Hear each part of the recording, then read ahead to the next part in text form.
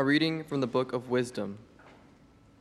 The souls of the just are in the hand of God, and no torment shall touch them. They seemed, in the view of the foolish, to be dead, and their passing away was thought an affliction, and their going forth from us utter destruction. But they are in peace. For if before men indeed they be punished, yet is their hope full of immortality. Chastised a little, they shall be greatly blessed, because God tried them and found them worthy of himself. As gold in the furnace, he proved them, and as sacrificial offerings, he took them to himself. In the time of their visitation, they shall shine, and shall dart out about as sparks through stubble. They shall judge nations and rule over peoples, and the Lord shall be their king forever. Those who trust in him shall understand truth, and the faithful shall abide with him in love. Because grace and mercy are with his holy ones, and his care is with his elect. The word of the Lord. Thanks be to God. He guides me in right paths for his name's sake.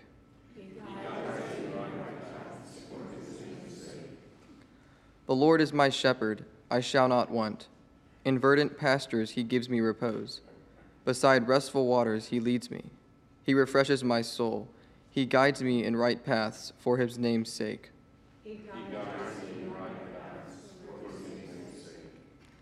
Even though I walk in the dark valley, I fear no evil, for you are at my side, with your rod and your staff that give me courage.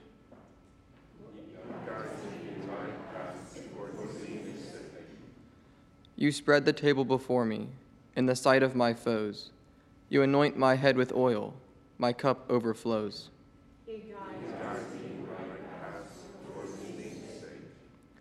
Only goodness and kindness follow me all the days of my life, and I shall dwell in the house of the Lord for years to come.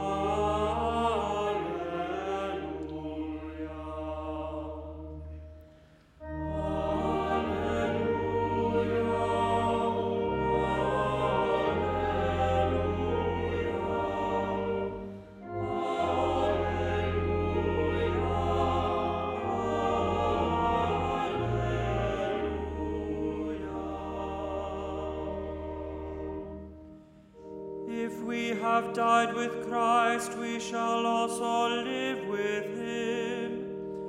If we hold out to the end, we shall also reign with him.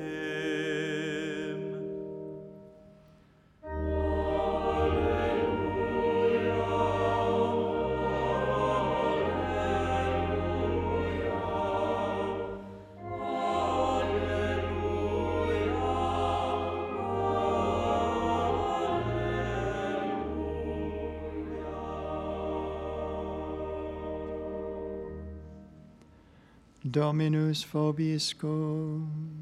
Et cum spiritu tuo. Lectio Sancti Evangelii secundum Ioannem.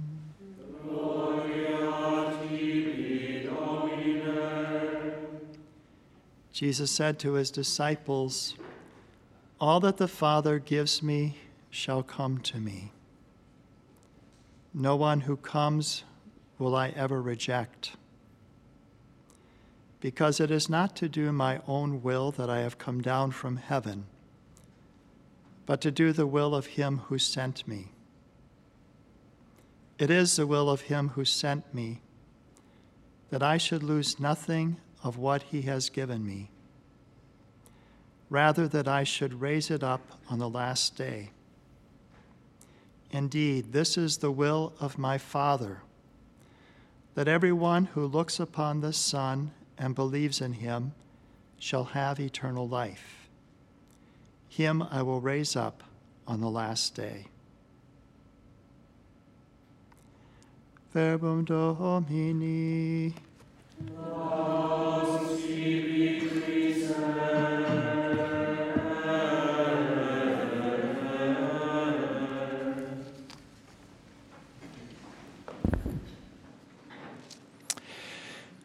If you don't get the daily emails from the National Catholic Register, our newspaper, I highly recommend you sign up because there are always some inspiring articles relevant to what the Church is celebrating. And two recent ones I want to refer to by Joseph Pronishin, one of our writers, have to do with what we today are remembering, the holy souls in purgatory. And we call them holy because they are saved just as the saints in heaven are saved. And yet it is, as Susan Tassoni calls it, it's a masterpiece of God's mercy that they are in God's grace, they are saved, they are holy souls, and yet there is a need to be purified of some wounds that have been inflicted through sins committed in this life, and yet they are on their way. They know their ultimate destination is going to be heaven. And so the first article that he wrote that I want to refer to is about new initiatives in the Archdiocese of Detroit, Michigan. And so it was a year ago that Susan Tassoni was actually giving a conference at Sacred Heart Seminary there on purgatory, the forgotten church or the forgotten doctrine. And it was the vicar and Father Day, who was there, the vicar for the diocese, who felt inspired to begin something in the diocese, which Archbishop Vigneron supported, a new confraternity for holy souls. And so last November, on the feast or the memorial of the holy souls, that he inaugurated and he encouraged people to be part of this confraternity for holy souls, praying especially for holy souls. And so they would meet monthly to pray specifically for holy souls, but also when they're able to attend Catholic funerals, to pray on their own for the blessed repose of the souls of the faithful departed. And his desire, as Archbishop Vigneron put together in his own letter, was that every soul in the Archdiocese would have someone praying for them when they die. That's a good initiative. That's a good desire, that there'd always be prayers. Don't you want that? I want that. And so that's what a blessing in being a religious. Our constitutions say that our last offering is to be the offering of our death. I think that's a beautiful sentiment that we want to have even right now, that the last offering we're going to make to God is the offering of our dying and of our death. And they're going to be masses by my community offered for the blessed repose of my soul. That's a great comfort to know that. So this confraternity for holy souls, this past November 2nd, Archbishop Vigneron officially had a mass at the cemetery in which he officially commissioned the members of this holy confraternity. And they have on their website, and you can go to it. I also recommend EWTN if you just search EWTN Holy Souls. We have a page there which just has a lot of wonderful, clear teachings on the dogma of purgatory and prayers that we can pray for the blessed repose of the souls of those who have died. But also I visited this morning the Archdiocese's site for the holy souls for this confraternity. It's AOD, Archdiocese of Detroit, aod.org/Holy Souls. And they have there a PowerPoint presentation that you can download and that you can look at, which they have a lot of good information there, just as we do.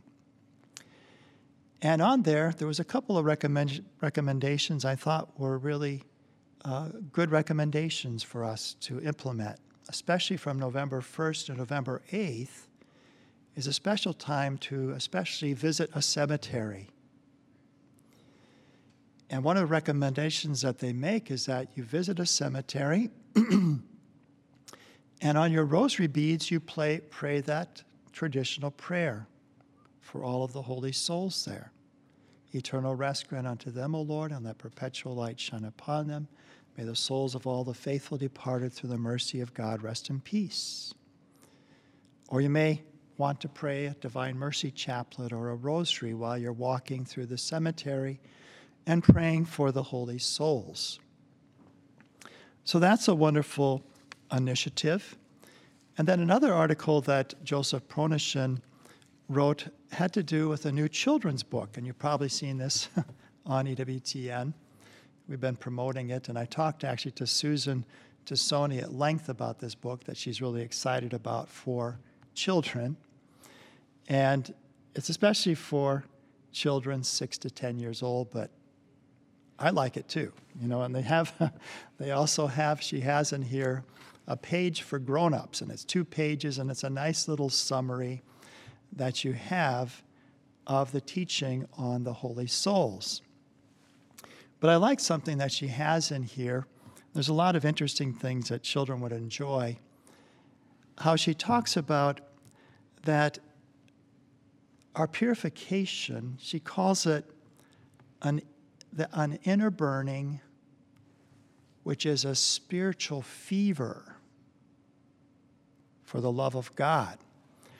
So I looked up, well, what is a fever? When we have a fever just on a natural level, and I went to the Cleveland Clinic's website, and they had an article about what is a fever. And a fever is that when your body temperature rises because it recognizes there's a virus in there, and it rises to make it a bad place for a virus to grow and to thrive. That's why your temperature rises.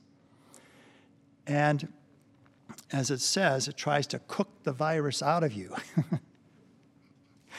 So I thought for Susan to call this a spiritual fever, that it is this burning love of God that is purifying us of any attachment to sin, the wounds that our sins have inflicted upon us. We're saved, we're living in God's grace, and yet there is this need for this purification, this cleansing, this perfection before we can enter into the fullness of God's light.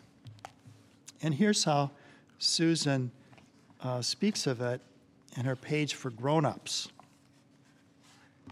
Purgatory is an inner burning, a spiritual fever for the love of God. The souls in purgatory have seen God in all his glory, but are not yet able to be with him. It's God's burning love, his longing for souls, that creates their longing for him. They burn for love of God and have an unquenchable thirst, an unspeakable yearning for him.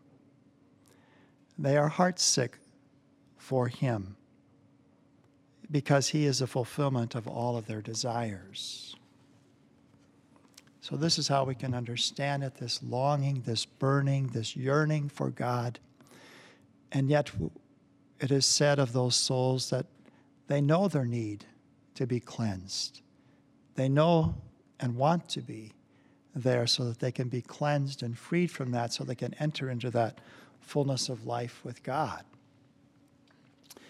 And there is this bond of charity that we have. The souls in glory, the saints, the souls suffering in purgatory, and the souls on earth, the church militant, that there is this bond of union that we have in Christ, this bond of charity. We remain in Christ. The souls in glory, the souls that are suffering, we here on earth, what unites us is the love of Christ.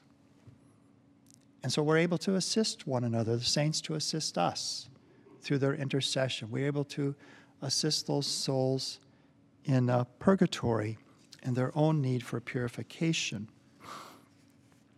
And in this book, Susan talks about, she has these twins, a boy and a girl, and they have an elderly couple that they befriend. And so they learn how to be forever friends. That when we pray for these holy souls, and we assist them to the light of glory, they never forget that. They assist us with their prayers. They become our forever friends in heaven forever. And the Catechism even speaks about this reality that our prayers for them make their intercession for us effective. Now, just a couple of other words here. And this is especially a quote that I like of St. Therese. So when we think about, well, yes, purgatory is a masterpiece of God's mercy. We want to pray for the holy souls. We want to remember them in our prayers, especially during this month of November. But how can we undergo our purification here and now? Well, I love this quote of St. Therese. She says, "How would God purify in the flames of purgatory souls consumed in the fires of divine love?"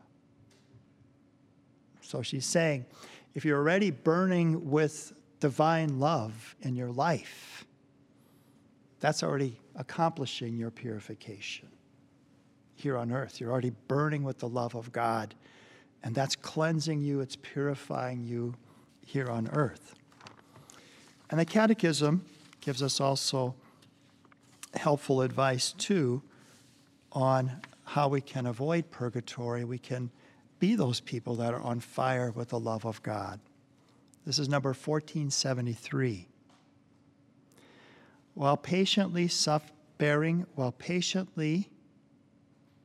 bearing sufferings and trials of all kinds.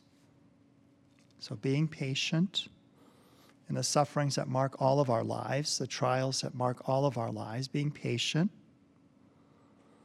And when the day comes, serenely facing death. And often, I believe, that very dying process, that's a part of our purification. It's part of our cleansing. It can be our last offering, as I've already said. Patiently bearing sufferings and trials of all kinds. And when the day comes, serenely facing death, the Christian must strive to accept this temporal punishment of sin as a grace. He should strive by works of mercy and charity. And a spiritual work of mercy is praying for the living and the dead.